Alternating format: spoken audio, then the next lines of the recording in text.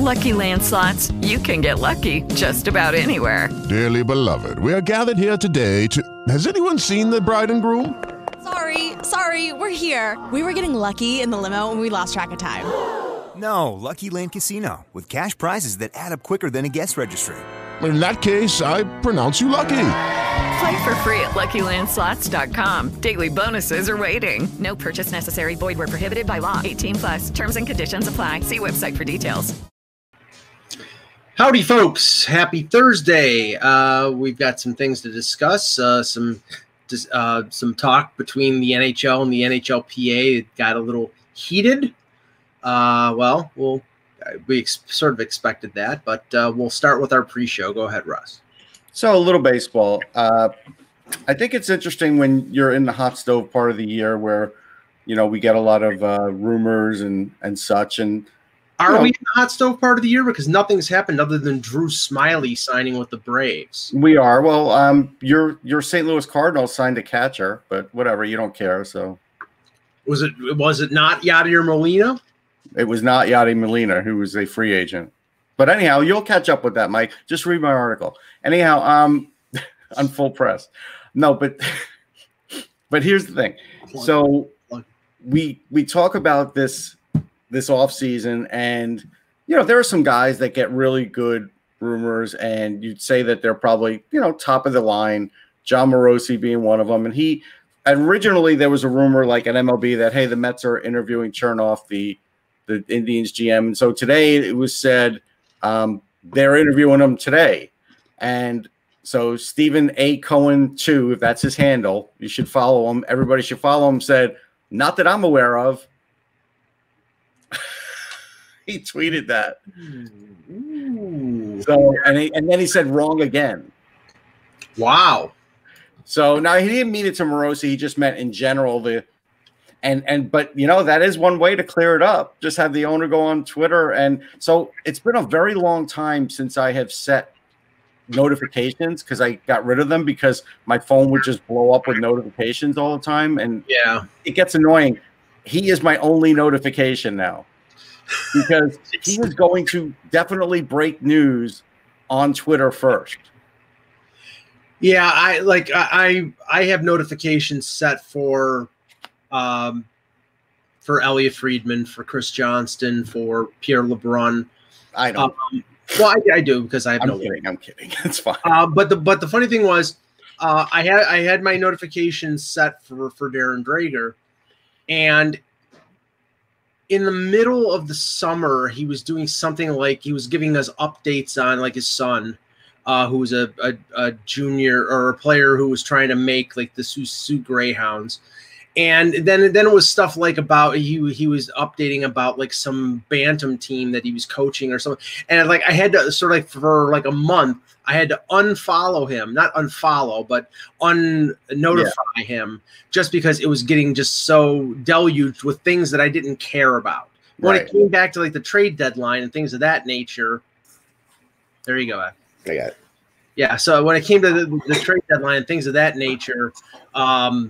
And Mike Cohen, you're nuts if you think CJ is a Leafs homer. He is not a Leafs. He's not. No, he is a straight-on reporter. He's as good as it gets. Yeah. I will say this, though. The last thing about the Mets owner. So somebody else asked him, they just tweeted out into the universe and tagged him and just said, hey, would you rip up a Picasso? Because everybody knows he owns a very famous Picasso. Would you rip up a Picasso for a Mets World Series ring? And his answer was, can it be an inexpensive one? But Eck, I was saying, as far as rumors, there was a Met rumor that they were interviewing a general manager, and the owner shot it down on Twitter. Like, just boom, shot it down.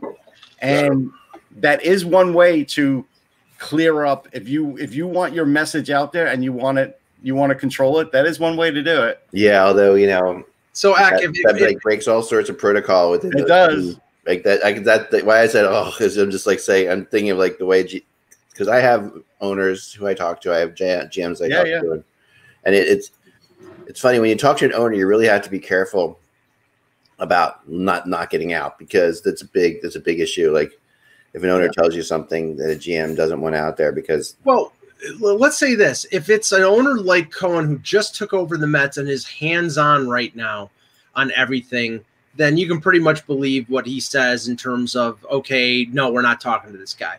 If it's Hal Steinbrenner, he's got a network of Cashman and other, levels of stratification, he might not know that they're talking to somebody. Right. So that's the thing. It's like in this instance, I would believe him as, okay, he's not talking. There's only one other guy. That's it. Right. Sandy Alderson and Cohen. You're right. So right. But it's just an interesting thing. So I said, basically, I used to have Twitter notifications set for a lot of things and then unset them all. And now I've reset it for him because I'm certain he is going to break news. Yeah. And now I had to put a notification on him. And it really puts teams in a weird spot. I mean, unless, really what he needs to do, and someone will get to him about this eventually, is they'll get to him and they'll say, you've got to if you're going to break the news, you got to break it on our website. Right. Because the owners don't necessarily see the importance of the website right away. Because a lot of the owners are old schooler guys, and they're like, websites are important, but they're not making us any money. But they are their own little microcosm. And they have their little thing that you have to break that through there. Well, you need to tell Eugene Melnick that because he made news. Remember when he interviewed? Okay, one second, I'll be right back. Let me just get the introduction. You remember when he was interviewed on Hockey Night in Canada and broke the certain news, and then he was on the Bob McCowan podcast and broke some other news. So it's like, I'm not sure that they're going to limit themselves to certain. A lot of owners aren't going to do this, but right now, like you said, he just took over a team. There's not a lot of hierarchy. So it is a perfect time for him to do that while things are getting together. It doesn't hurt his business. That's the bottom line. No, it doesn't. While we wait for Ack here, the NBA draft was yesterday, and again, this is the thing. Back in the day, I'd say less than a decade ago, I knew most of the guys who were drafted in the first round of the NBA draft. I watched college basketball. I watched the tournament. Players stayed in college a little longer, so you got to be more aware of them. I didn't know who the number one pick was. Anthony. I only found out the last couple of days because I have a friend who does a guide, and he helps us. He attaches it to my website, so we help push it. And that's the only reason I know. And I watch too because I do generally watch drafts because I am a draft junkie. And me too. But that's the thing. It's where I was into it years and years ago, but now it's okay, I don't know. I didn't know who Anthony Edwards was. I know who the guy from ER is and Goose from Top Gun, but not this guy. The only thing I knew James Wiseman about was the fact that he, played 2 games for Memphis and then was ruled out because he'd been given money or something like that. I didn't know any of these guys. The kid the Knicks drafted, Obi Toppin. I've never heard of him before in my life. Yeah, I will say this. Oh, go ahead. What, Ek, you want to say? No, something? You finish that. Okay. I was gonna finish it up with the guy the Knicks got. I think he's a decent player. I did like the guy from the Israeli Basketball League because they called him the Prince of Tel Aviv. I think that's great. Anytime it's the same as the German Gretzky. Anytime somebody gets a nickname like that, I'm all in. So I was laughing at that. And also there was the guy I wrote about, Nate Hitton. He didn't get drafted.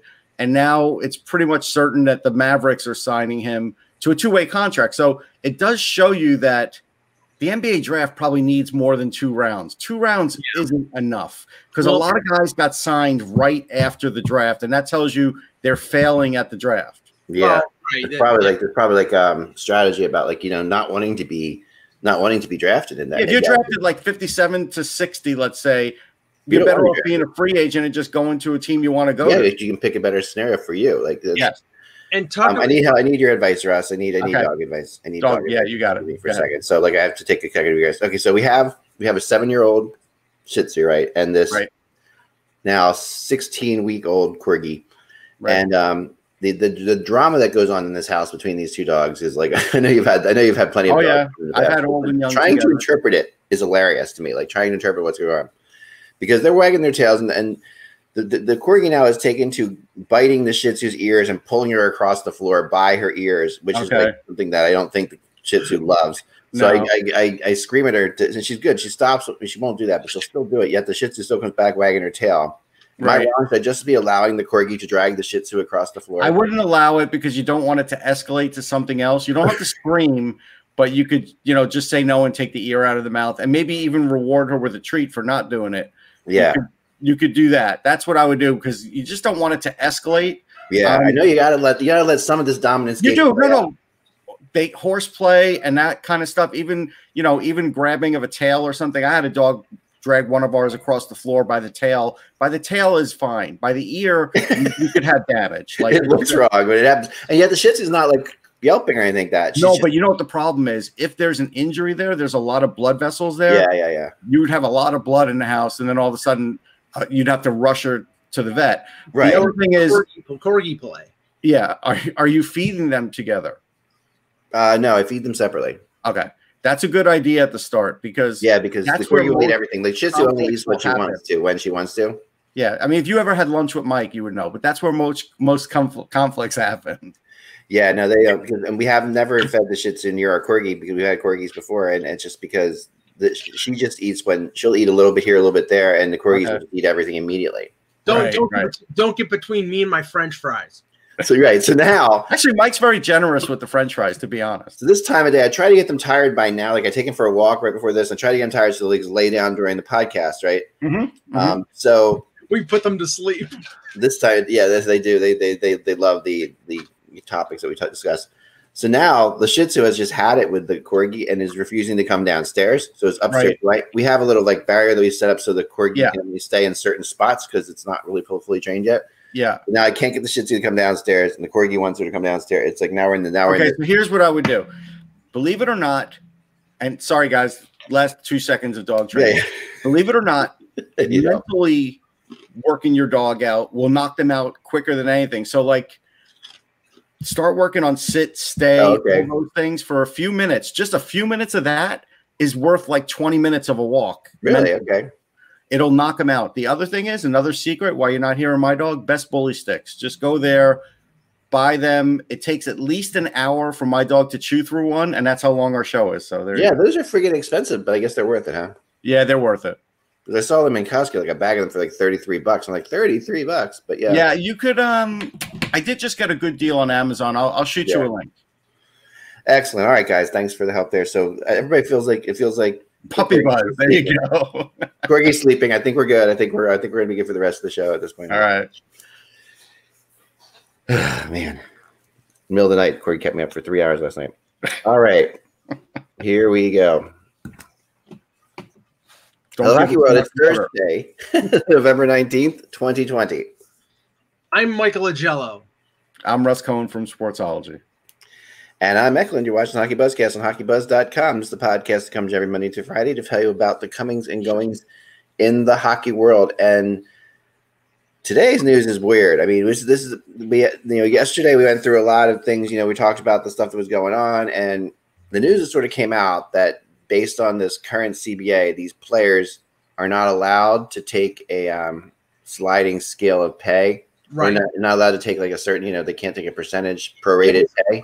It was collectively bargained. They saw what was going on with baseball, and they said there is no avenue to take prorated salary. Right, which means that we're talking that was the problem now appears to be that now the NHL of course is saying, well, this is way worse than we thought it would be, and we're going to need to figure out another way to get around that. So they're asking for a further reduction and bigger escrows and stuff like that. To a deal that was just collectively bargained, which of course freaked the players out because they feel like everything, they just made this deal, and the NHL probably knew they were going to do this all along, which might be true, but it doesn't really matter at the end of the day because but the NHL couldn't predict where we'd be with the virus, so that doesn't matter really. Right, it couldn't predict, and and the NHL probably did say, listen, if we're in bad enough shape, they have to collectively, talk about this next year, then we're going to have to get them to do something else because the reality is they just can't play and lose boatloads of money. So there's got to be an option here, right? But it really, I think, temporarily has thrown the players into a tizzy. I talked to a couple of players who are really pissed off. A couple of players who just get it, It's being promoted out there. Like I read Elliot Friedman's thing that everybody's freaking out. Well, I wouldn't say everybody is freaking out. There's a lot of people that like.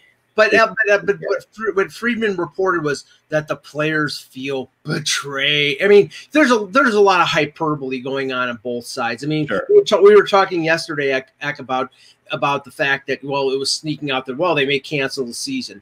Bull crap. They're not canceling the season. The players want to play and the owners want to play. No, I don't think they're going to cancel the season either. I think a little bit of there's a negotiation that's happening here. Behind the scenes, and that's what's going on. I mean, and we've been here before, like this is my specialty in the hockey world because that's what I started with in the first place. Right. And honestly, it's like, I get that an agreement was just negotiated 4 months ago. I get it. You think, okay, the worst is over with. This is an ever-changing avenue in terms of what's going on in the world of COVID. And what Friedman reported was deferred amount of 20 up from 10 and escrow at 25, or deferred at 26 and escrow staying the same. Honestly, I don't see a problem. I get that you want your money now, as much of your money now, but if they're saying deferred and you're getting your money eventually, what is the problem? It's hard. It's hard. Well, I think the problem here is more about the trust issues than anything else. I think that I get it. Which is not like necessarily, which is to be honest, that like given what's going on in the world, no one really is going to have the time for it. But I'll explain to you what the issue really is. Like, I mean, given what we're all dealing with and what we're all, everybody's taking less money to do what they're doing right now for sure. And it's hard to imagine that you say I'm going to give me $3 million instead of $4 million next year. I'm going to have a problem with that. But the problem that really comes down to, I think, the concept of that people feel as if since this was just negotiated 4 months ago, the NHL should have known that this was happening and therefore agreed to these terms, fully knowing that they have to come back and say, right. But you know what? Like any contract, they're all made to be broken. Like anything else, they're all made to renegotiate. I look at it like this. If I'm a player that makes, like you said, $4 million and I'm getting 3 up front, I'm not thrilled that I'm deferring, but what's the option? If I'm doing this and every other player is doing this, that means the owner's losing, maybe $100 million where the player's losing $1 million. Like the player has to understand if enough of them act the way they want to act, whoever the ones that are freaking out, the lights will be off. Is that better? The ones that are freaking out are, by the way, the ones who are making the most money. And this is typically the case with the NHL with players, which is really crazy because I mean the players who are really affected by this are the guys who are making the least amount of money. They're the ones who are taking, like you're going from like I don't know what's the minimum 700,000 minimum. Yeah, 700,000 to 400,000 or something like that. That and then taxes taken out of that, so you're really bringing home 200,000, whatever. That's still a lot of money, but you only have a 3 or 4 year career. That's the players who really are in trouble. Those are the players who really do get affected by this, right? Right. So, but remember where we are when the CBA was agreed to in July. I remember it vividly that they thought when a season started, they thought, okay, it was going to be November or December at the latest, and there would be fans in the stands, or they thought, and there probably would be some fans in the stands. Now we're in November. There won't be fans in the stands until a vaccine is distributed, which could be late winter, early spring. Yeah, they didn't know what the landscape was. So the only thing I think that they could have anticipated was to have the first year adjustable based on where things were going. But they agreed on a structure, and now they have to adjust the structure. Now, if players were going to be getting less overall, I would say there would be reason to get pissed off. But they're getting the money eventually. Yeah, exactly. What I think needs to be what they could have written into it to protect this whole situation from happening, but they really did want to get this deal done. Like this deal was hurried through. There's no question about that. When you remember how quickly it happened, and at the point it happened, they were talking the NHL, the NHLPA were talking a lot about the return to play. There was all kinds of good vibes. We were getting everything together, and both sides led. We had the other side. Everybody was in a good giving mood. No one was like standing by these crazy negotiation points. And we just got down to brass tacks and we did it. And that was interesting because usually, someone says, we can afford to lose. We can afford to lose 3 months, so let's just stand tall. Or we can afford to lose this, let's just stand tall. None of that happened when they made this deal. They just got down to like, okay, what's the least we can do? What's the most we can do? So, well, Larry Brooks. The problem does come into the fact that if they had done something like, okay, this is what the deal is if we have fans in the building. This is what the deal is if we don't have fans in the building.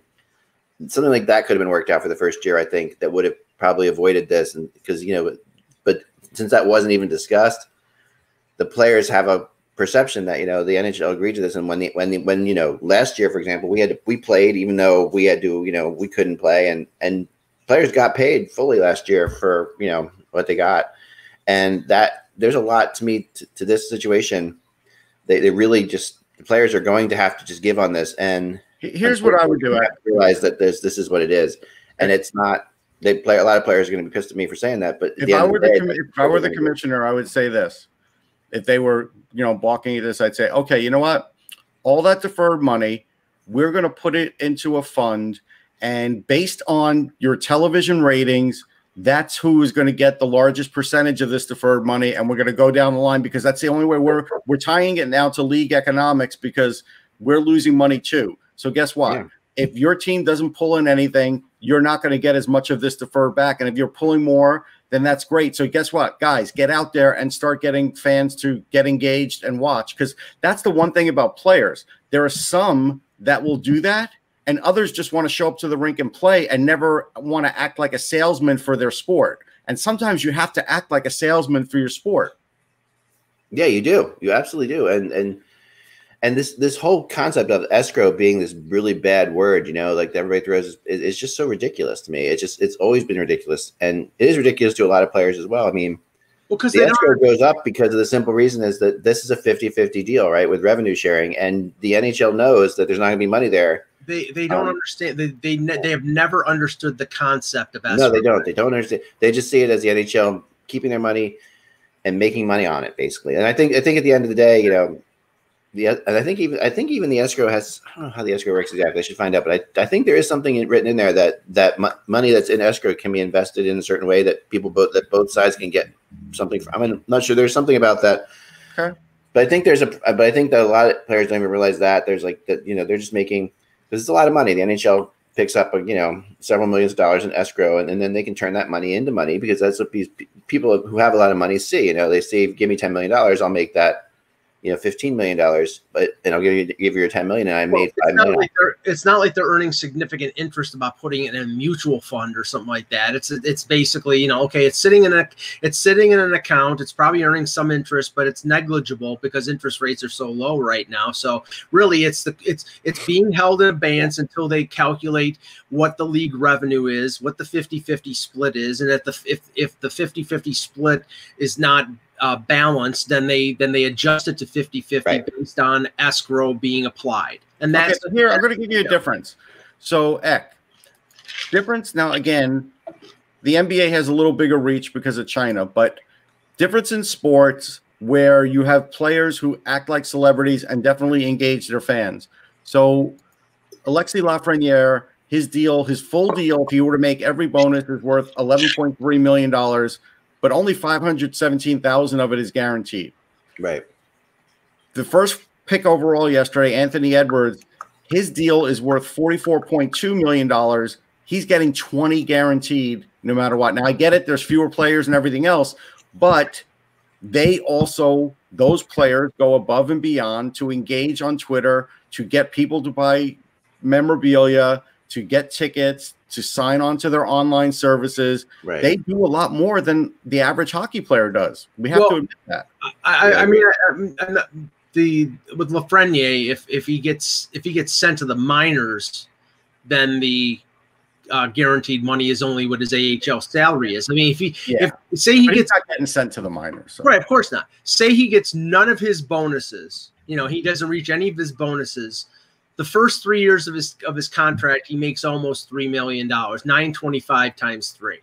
If he makes none of his bonuses, so he's making $2.8 something million in his first 3 years. If he scores 2 goals and 3 assists in 82 games, that's what he's making, and he doesn't get sent to the minors. So it's not negligible, but it's not anything close to what the NBA or the NFL makes. And by the way, in your town, like Al Horford, who gets traded from the 76ers to Oklahoma City, I felt sorry for him because I'm sure he didn't want to go to, nobody in the NBA wants to go to Oklahoma City until I looked at what he's going to make the next 3 years.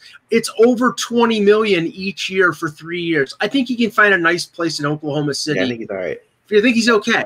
I think he's good. Yeah. But the idea is, you got to help grow the sport. And right now, the owners need help with that. And the league needs help with that. Because we're in an era where now they're a gate-driven league, but there's no gate. So now you have to try and attack it from other areas. Right. They've got to find other ways. And then they are. And I think the feeling was that the gambling thing would help them. I think there were a lot. They're putting a little too much stock into that. I think. I really do. Like, I feel like, I'm going to answer Randy. Randy, if the NBA is ice cream, then the NHL is sherbet. I like sherbet. I do too, but not everybody does, Mike. To me, the gambling deals they made, they thought that would be money to be making, and it's just not happening. People aren't really gambling on NHL as much as they thought they would, Okay. And that's also coming out. So that's not a problem, but it was an extra revenue because you're always looking for new revenue streams, and that was an extra revenue stream. The NHL.com is not, the internet's been hurting for the last 4 years, big time, and that's definitely affected, NHL.com's revenue has possibilities. So there's a lot of things there that are piling on to this, not having fans in the seats. So they have to figure out, what they're going to do with this exactly. It's going to take time, but it's not going to take forever. This is not one of those situations I think we're going to see. It's going to be weeks. Anything crazy? It could be weeks, but I think it can't be much more than like 2 weeks because of the I agree with that issue here. With when you're going to start camp, if you're going to start in January, if you want to get 60 games in, because the other issue is that as it keeps decreasing games, the NHL is making less and less money, and the players should look at like then we're not getting our escrow back if we're making less and less money. So that's how you look at the escrow, not like the escrow the other way around. So it's weird. The escrow is they're not taking money from you; they're holding money in case they don't hit numbers. That's what it's about. So it's really that's a problem. I don't know. It's not very exciting, I know, to listen to this kind of talk, but it is.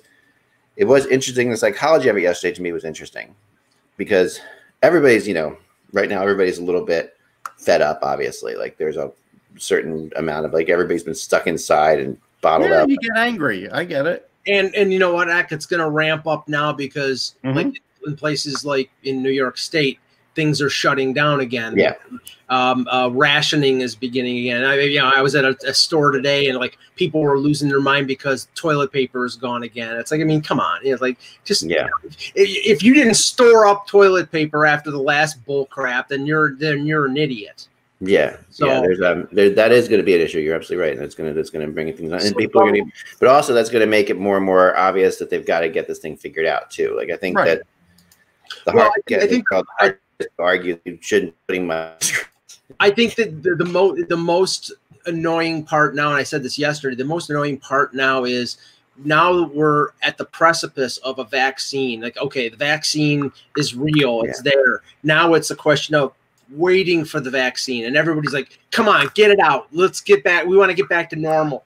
And it's like, it's not so easy. It's got to be produced. It's got to be distributed. It's going to take time. And you know how it is when people are just so at that close to finally having a solution. That's the time when they're the most annoyed. Yep. So, and by the way, maybe you could say the NHL is gelato or sorbet, maybe not sherbet. Sherbet is too good. Yeah. Oh man. So I'm going to show you something. Go ahead. Your phone?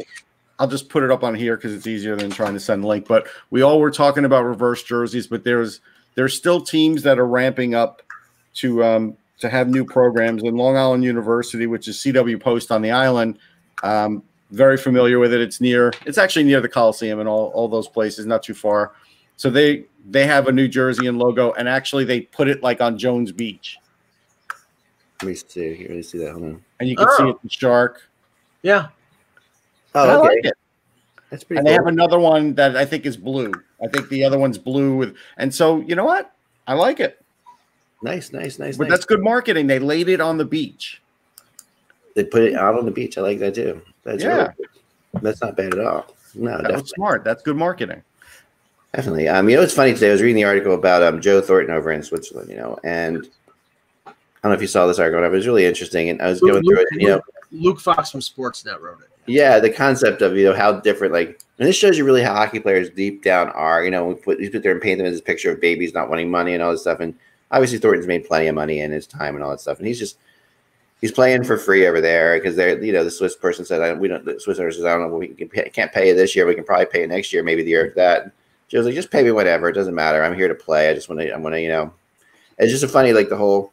And honestly, this is how most hockey players are, and there really aren't there's a whole thing in the Players Association trying to move things forward for the players in the future and all that, which is all legitimate, but deep down they're not these guys. It was a very interesting day for that article to come out because it just contrasts with what you feel like owners who are devastated by the NHL and don't trust the NHL all of a sudden. And I get it, but it's this is there's no Joe Thornton just playing for free, over there, and he's and they're selling his they're selling all of his stuff. They're selling hats, they're selling jerseys with him, they're selling masks with him. Joe's made enough money, he's made enough money, but and he's just using it to get in shape.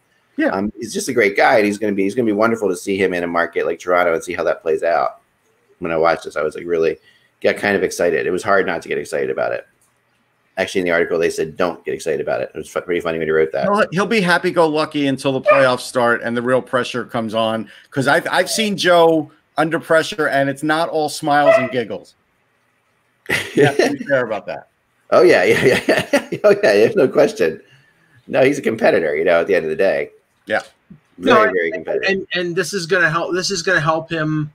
Because if training camps open up in the middle of December and we're, could be 3 weeks away from training camps, he's going to have a month or so of game action under his belt, and that's going to help him sort of get off to, a quick start with Toronto. So that I think it's a good thing for those players who were able to find gigs in Europe that are intending to come back over to the NHL and play this season. They're going to have an advantage over players who are just working out and maybe have had limited ice time since their teams were eliminated, especially those teams like Buffalo and Ottawa and Detroit who haven't played in 9 months. A week extra of training camp is not going to help those guys get up to speed. Those teams are in trouble, and most of them are not good teams anyway because they missed the playoffs, but they're in trouble because they, generally those players have been, inactive in terms of skating and everything. I'm sure individually some of them have been able to get on the ice, but they haven't played competitive hockey since March. Big time. No, I think, and then there's been a ton of, the players we saw, but we've seen this before, the concept of players in Europe, playing ahead of this, or guys even I'm still kind of surprised that what Austin Matthews did hasn't been followed through by other players. The Movember thing. No. Yeah, that mustache is awful. No, not that. Awesome. He's probably about Austin Matthews going over and playing in Switzerland. When he played over there. I'm surprised we haven't seen more kids do that. I'll tell you why. It's you have to have a family committed to doing that, to living there for 3 or 4 months. You can't just send your kid over and hope it all turns out. You got to have at least a mom or a mom and a dad go over. Yeah, that's why. Yeah, no, that's true. It's true, but some of those, if you're making money, so you can afford it. If you go over there, that is one thing. Matthews made money playing over there. I don't know where, because I've heard. I just want to answer this question. I've heard this out there before. I don't know who talked about this, about the Leafs using a 2 forward, 3 defense. First of all, they're the team that would least do this because they don't have enough good defensemen to play 3 defensemen at one time. So I don't know where people have gotten this. I can't imagine that they're going to try any weird structure type of thing like this. That I don't think that works. Yeah, I'm really I've heard that out there before. Maybe it's just an internet rumor. I don't know where it came from, but I don't know where it came from either. And I've heard it too, and I don't think that's It doesn't seem like our league is working in that way at all. You know? No, I don't think so. But let's talk about Gabriel Landeskog for a second, because like here's one of the probably top UFAs coming out next year, and his name's being thrown around a lot as to, you know, what he's going to be worth, like what we think Gabriel Landeskog is worth. And Landeskog's, you know, a good solid player for this team, obviously. Yeah, but like I don't think he's not a superstar. He's not he's not a superstar. You know, his contract right now is 7 years, $40 million, I think, something like that.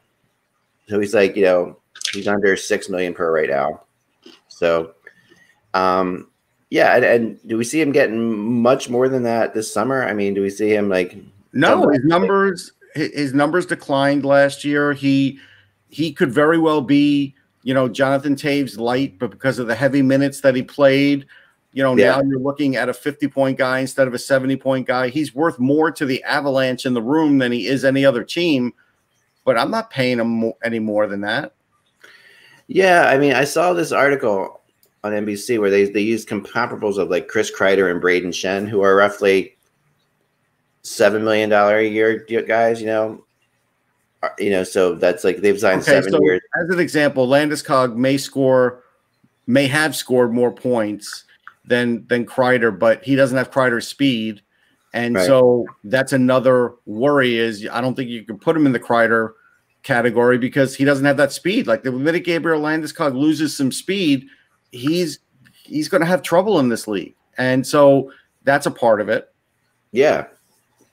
I mean, yes, he's a captain, and that there's leadership, gentlemen, but I don't that captain leadership thing is not good for like an extra $1 million a year in general. No, this is much more of a results oriented league than that. Not in a flat cap world, I'll tell you that. No. Someone put out Landeskog or Kevin Hayes. That's an interesting argument. I mean, yeah, that's a good argument. Except Kevin Hayes is a center. Yes, exactly. He's a center, right? Yeah. And Landeskog is part of that core group for the Avs. I mean, it's Rantanen, McKinnon, Landeskog. I don't think Burakovsky, as good as he is a core guy. I don't think Nazem Kadri is a core guy.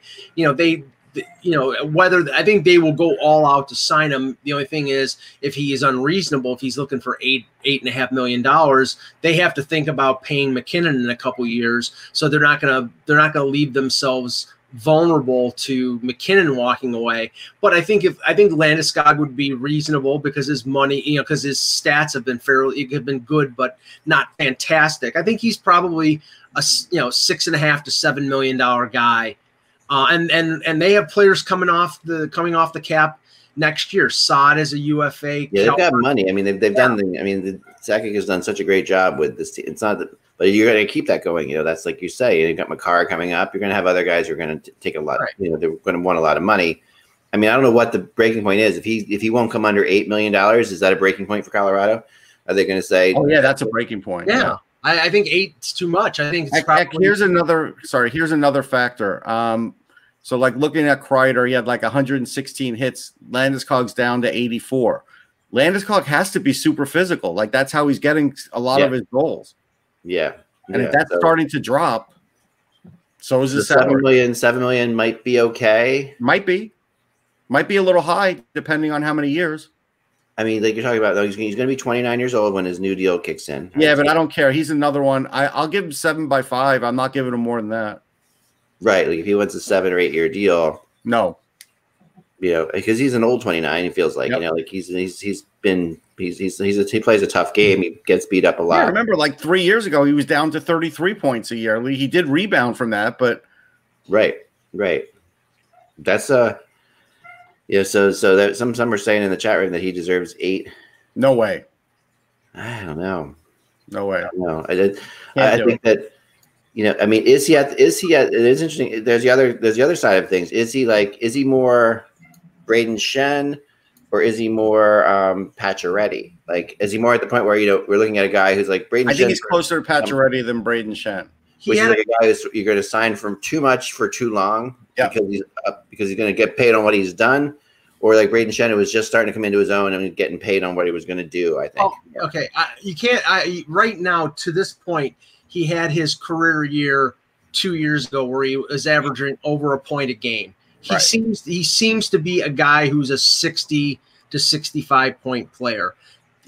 For that, you're probably talking 7.5. That's, Shen made that much, I'd say, but 8, again, you're hoping that if you're giving him term, you're getting a little bit of a discount.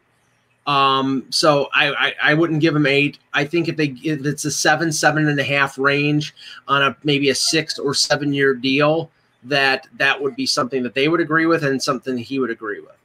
Again, Hayes got paid because the Flyers had to overpay to get Kevin Hayes. We all agreed that when the Flyers signed Kevin Hayes, they were overpaying. Like at the time, he said he had to get overpaid to go to Philly. He said that, and B, he's a center.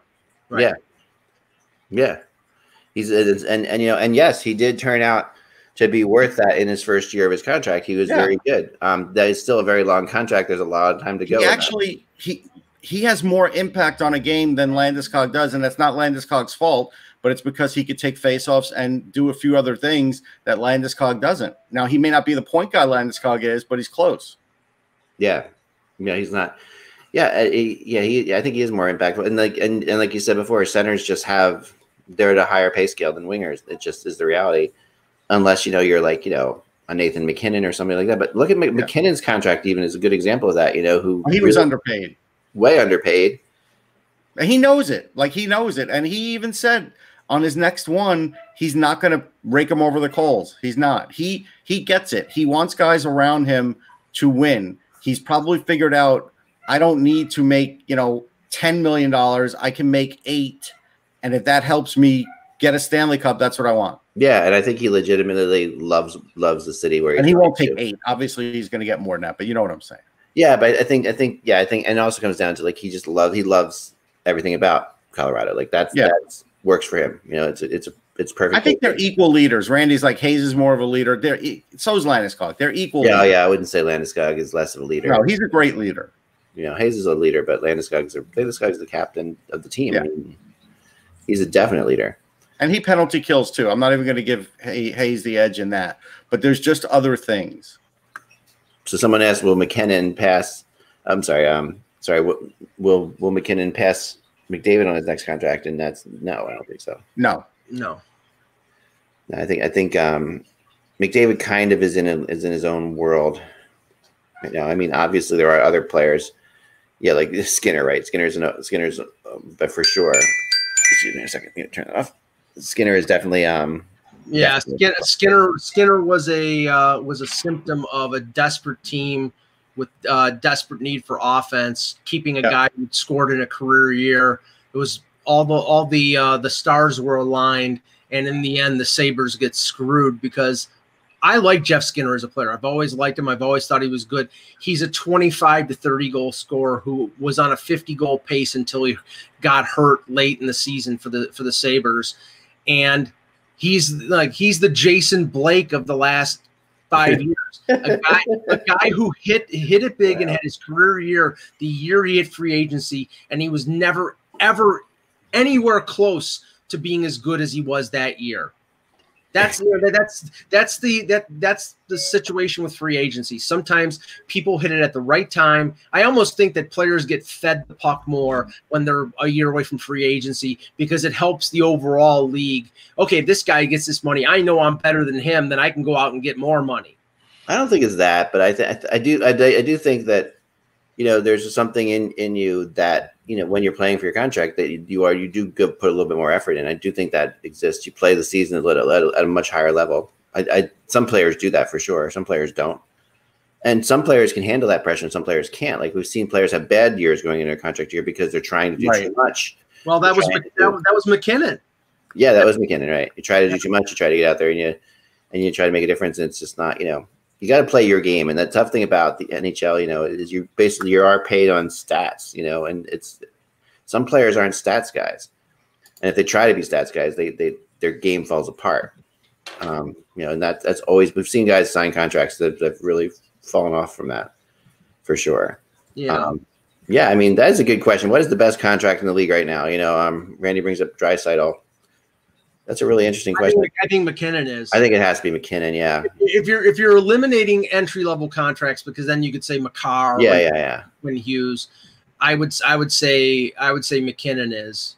Yeah, I think he is too. I think there's because McKinnon is right there. Like he's in the top 5 of the NHL. And he's definitely not in the top 5 paid, but he's in the top 5 of the league. We should do that sometime. Best contracts and worst contracts in the league. That should be. Yeah, I don't know all of the contracts. Couturier is pretty good. Richard. Yeah, but he's due soon, so. Right, but I mean, right now, existing. Morgan Riley at $5 million is pretty good. Although he didn't have a great year last year, so I can't. He was hurt, so I'll give him that. But yeah. Yeah, there's some good ones for sure. Go ahead, Mike. No. I was just saying. I mean, it's easier to find guys that are overpaid. I think right now we probably would put Mitch Marner on the overpaid part. Yeah, man. I mean, coming off the year that he had, you could say Pasternak is one of the best contracts in the league. Pasternak is a great contract. That's a good one. Yeah. $6.66 million.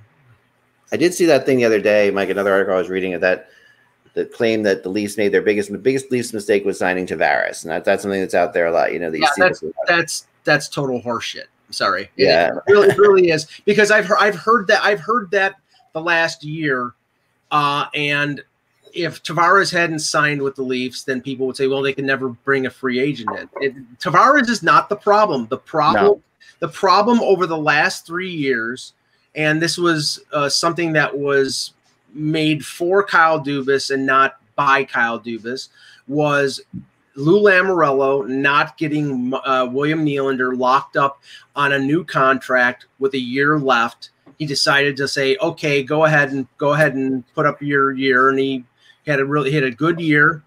And then the next mistake was Dubas's succumbing to Nylander and giving him close to $7 million, because by doing that and waiting to the 11th hour, he told the agents for Austin Matthews and Mitch Marner that they could push it to the edge and get what they want. And they were going to give Matthews big money. They were going to, but they weren't planning on giving him 11.6. They were, okay, we'll give him 10. We want to get him locked up for 8 years, like Jack Eichel. Maybe you'd have to pay him a little more. It got to the point where if on an 8-year deal, they would have been paying him more than Connor McDavid, and then it didn't make any sense. So they then by paying him 11.6, Marner led the team in scoring. And they said, oh, well, we need to make as much as Austin Matthews, and then he ended up not making as much, but pretty close. And now you've got 4 players at $40 million. The mistake was not Tavares. The mistake was succumbing to Nylander, and which dominated everything else. Right. Exactly. Yeah, I can see that. So the question here: what Zibanejad is a good contract right now? Obviously, we talked about that. Yeah, he's due soon, so What are your thoughts on this, Russ? This is a question that you take here. The question is, what would you expect Zibanejad getting in his next contract? If there's a possibility the Rangers end up trading him and be on the market for younger centers, if he's asking too much. I mean, they can't trade him. They're going to have to pay him because they're already short on centers. It's a good question. I think we do need to see what he's going to do this year, but I would be in the neighborhood of 7 and change. I don't know. He's got another year left. Right. So we have to see what he's going to do. You're not going to rush to it now. It could get up to 8 and change. I could see that happening. If he continues on the arc he has, it'll be 8 and change. Yeah, yep. I can see that. What was this? Yeah, Buchnevich will get moved at some point, and it's not his fault. He actually is a good player, but he's been up and down with Quinn, so I agree with that. Here's another one for Russ. Can you elaborate on scouting this next group of prospects and how COVID impacts seeing? Yeah, sure. So actually, I have an article that I haven't put out yet. Spoke to an assistant GM about this, but basically the worry is that yes, these guys have to get in a certain amount of games. If they don't, it could adversely affect them. And that's guys that have already been drafted, forgetting about the younger prospects. I brought up one yesterday that, got rejected from the Swedish league and can't play in the OHL now, right? Because it hasn't started, Brant Clark. And that's something where players just want to play now, and it's very hard to find spots for them. So yes, it is going to affect them. The ECHL thing now, it's, that's going to create more havoc. Although, to be fair, there's very few prospects there. It's more veterans, but still there's some guys that end up developing. I talked about Jonathan Quick yesterday, and there's goalies are the ones that suffer because goalies are the ones that really need the ice time, and goalies now aren't going to get much ice time this year. And so that's going to affect things. I mean, there's no question right now that the World Juniors will be heavily scouted, but the scouts aren't even allowed to show up. And the fact that they're not allowed to show up and be there in person is crazy to me. So yeah, this is going to be an interesting scouting year. It's more video, and to be really honest, a lot of these scouts aren't used to using just video. So there's a learning curve, and that's why you do see some teams signing more video guys now, so they can put them video and get them ISO video, and not just stuff. There are services for that, and Instat is a great one. But I'm just saying, not everybody wants to sign up for the service because they're looking for certain things. They want their guys to almost tell the guy that's working for them what to look for and find me these things. And, and you can't do that with another service. I mean, Instat does. They let you suggest, but you're only going to get a couple a year or something like that. ISO video stuff. Though also the high camera videos that they have, the whole life videos and stuff like that. So there's a lot more of that, and those you're seeing now on Twitter. More of those kinds of guys are getting hired because of that. And I think, and we said about a week or two ago, it's probably going to cost some scouts some jobs, which really would suck. Oh, there's no question. No question about that. Zach is asking about Getzlaf. First of all, Getzlaf's got a no move. So if he doesn't want to go anywhere, he's not going anywhere. But he could be moved to certain places. One of them actually is Philadelphia, which is pretty funny. But I don't know how that would happen, or I don't know what world that would happen. Or you would have to take JVR back, and they don't want that salary and that term. They're trying. He's on the last year of a deal. I'm just saying, would they take Shane Gostisbehere? They'd still have to somehow find $3 million worth of space. The Flyers, they can't do that. Yeah, it would be. I know that's one of the places he has on his list that he would go to. See, it may be one of the places. But he basically has to get traded, and Anaheim doesn't really want money back in return. They want to be able to get rid of that money. He still is a big draw for them. It's hard to really move him. Right. I don't see him getting traded back until the deadline, and if he wants to go someplace where he has a chance to win the cup, he retains salary. But I don't think he's going to go. He's got it made in Anaheim. He's making $8.25 million. He's been there forever. They're not going to win anything. So if he just wants to, if this is the last year of his career, or if he's somebody who's going to go year by year, he's probably going to stay in Anaheim. He's probably going to, but if he wants to win a Stanley Cup and he thinks he can go someplace like, Washington or Philly or Pittsburgh or someplace like that. Yeah. Then I think he could do that after, like you said, cheaper. But Zegras is the heir apparent. And I think because Zegras is due to go to the AHL, I still think he might be good enough to make it on the NHL team, that you're at least going to have him camp, and you want him in camp with Getzlaf anyhow to learn a lot. All right, Leafs and Anderson pass next season, or is Campbell the bona fide number one? I don't think Leafs and Anderson pass next season, Mike. Do you? It all depends on how he plays this year. Yeah, the reason that they didn't go for a goaltender when everybody was talking about Anderson being moved and them going.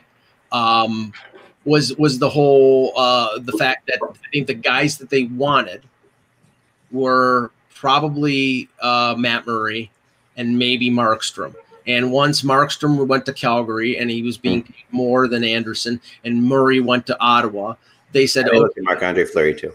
Maybe Fleury, but I think Vegas would have had to eat significant money for them to take Fleury on. Mm-hmm. So if those were the cases, then they didn't see anybody else in free agency that was an upgrade over Anderson, and figured it's not worth the hubbub because Anderson and Matthews are close, and Anderson's been a very solid regular season goaltender and wasn't the reason why they lost in the playoffs last year. So that they said, well, we'll go if he has a good year again, and he's going to play less this year because Campbell is going to play a lot, because Campbell played well when they got him from LA, and he plays well in the playoffs, then I think they'll sign him to an extension. But if he plays that well, then he might be the best goaltender out there in free agency, and then he may leave someplace else. So they have to plan for a potential Anderson being gone. Campbell is not a number one. He's not. No, I think they're already in their heads have an exit strategy for Anderson, because Anderson's going to want a 3-year deal from somebody, and even if he has a good year, I don't think they're going to want to pay him for 3 more years. Yeah, Anderson. Right, Anderson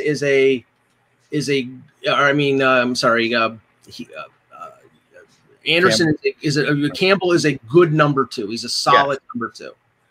Yeah, I think when you look at the goaltending level in the conference, though, it's everybody is stepping up. So there's definitely another level being taken on when you look around, and that's where the issue has to come into play. With Campbell, that's why I agree with you. Campbell's not in that level of like a Carter Hart or people like we all thought he could be when he was winning World Juniors and getting gold medals and doing those things and winning a Calder Cup. We thought he could possibly get there, but it just didn't happen. Right. And it has, who knows? I mean, anything's possible, but still doesn't seem likely. Yeah, I think that the Leafs are going to, since they haven't gone the draft route, they're going to have to go the free agent route eventually with goalies. Yeah. Because they're not going to have a goalie that's going to be they don't have a real goalie, a prospect in their system, right? That's going to be hugely successful. They don't have a real stud prospect from what I know of, right? Am I right about that? Right. What, the Leafs? Yeah. Yeah, I mean, they have a couple of decent goalie prospects, but nobody's standing out yet. But the thing is, Ian Scott was CHL goalie of the year. Joseph Wall is a really good prospect. Wall struggled last year with the Marlies because the Marlies were terrible after Sheldon Keefe got called up to the NHL, and Ian Scott had a hip surgery that he missed the entire season. I think the plan for him was to play in the ECHL, but now their team in the ECHL isn't playing, and they have 4 goaltenders, in their system besides Anderson and Campbell. So that's gonna hurt them. It is. Yeah, that's gonna be a big problem. And a little more Leafs thing before we get out of here. The final year with this core. Yes, I think if they don't win, this is the final year before Nylander gets traded. I think it's the final year of Dubas that this doesn't work, because I think that's why he's brought in all these veterans. I think if they don't get out of the first round of the playoffs, Shanahan's going to look at Dubas, and he's going to, even if he doesn't want to fire him, I think he's going to be forced to. It's funny, didn't I read already somewhere that Dubas is safe for after this year too? It depends on how bad the failure is, Russ. If they lose in the first round, but they have a bunch of injuries or there's some plausible excuse, that's fair. Yeah, but if it's just a failure, it doesn't work. The thing is, it's going to be a clean sweep. It's not just going to be Dubas. It's going to be Dubas and Keefe, because Keefe. Yeah, that's true too. Yeah. Yeah, they will sweep everybody out. But but I do think that everybody but Shanahan, which is kind of weird, but he seems remarkably safe. Yeah, but no. Do you know why he's remarkably safe? I don't. No. I think he's just positioned himself as an establishment, the MLS, and he likes with the job that he's done. The organization is, I mean, remember, he took over when the team was a literal joke. Right. And he directed. Shanahan is very bright. Like, don't get yourself down. He's very intelligent. During the lockout way back when we missed the entire season, Shanahan and Linden, remember these guys? These were the guys at the top of the whole thing. Yeah. These guys are really smart guys. And I'm not surprised. And he directed the organization to do the thing that they needed to do for years, which was tank and get back, clear out the players who were losers, and bring and restart. He got Babcock, and remember what you could say about Babcock. He brought this team to a level that they hadn't been to for a number of years since. He did. He got him on the track again. Whether or not that had much to do with him, though, well, that's very debatable. What's that? I don't know about that. Whether that had much to do with him, to be honest. I mean, the talent level was getting to the point where they should have at least been where they were. Yeah, but actually he brought in a structure that, they had Randy Carlyle, who was a Stanley Cup winner, and they basically either didn't listen to him or, it just didn't work. You could also argue that structure was his downfall. I mean, that structure was at a certain point, but they needed that structure initially. They really did. I mean, otherwise, his inability to, I guess so. But his inability to change, or at all. Well, that's what hurt him long term. But I think he got them on the right path. Right. Yeah, maybe. Now Keefe is more of a guy. I mean, Keefe is sort of an out of the box thinker, And I think the team where they are now, they really need that. Yeah. So, but I think Babcock was limited by his structure. The talent outdid his structure, and they found it stifling. So really, it was time to make the change. But yeah, I mean, I think there's a path that Dubas could still survive, but if he does survive, one of that core four will be moved. And to me, the most movable is Nylander. Yeah. Yeah, I agree with that. Yep. All right, folks, that's all the time we have for today. We're back again tomorrow. Though, make sure you keep on top of Hockey Buzz. We're going to have some fun, interesting little things I'm putting up in the next couple of days about teams and where teams are as far as in their development and as far as are they really full or do they have to make moves? Because we're in this holding pattern right now, and it's kind of interesting. It's an interesting time to examine. Teams are not done. It's like people have bought all their Christmas presents except for the one big Christmas present in some cases, it's like the 5th day of Hanukkah when things are like slow and they're like, all right, look, we're not doing this every day. We'll give you something on the 8th day. Yeah, it feels like that. If Hanukkah took like a month break in the middle of it. Right. But yeah, remember, so that's all. But so keep on track of things, keep on top of things. We'll be back again tomorrow with Kevin Allen, hopefully. Remember, without the buzz, it is just hockey. We will talk to you then. With Lucky Land Slots, you can get lucky just about anywhere. Dearly beloved, we are gathered here today to... Has anyone seen the bride and groom? Sorry, we're here. We were getting lucky in the limo and we lost track of time. No, Lucky Land Casino, with cash prizes that add up quicker than a guest registry. In that case, I pronounce you lucky. Play for free at LuckyLandSlots.com. Daily bonuses are waiting. No purchase necessary. Void where prohibited by law. 18+. Terms and conditions apply. See website for details.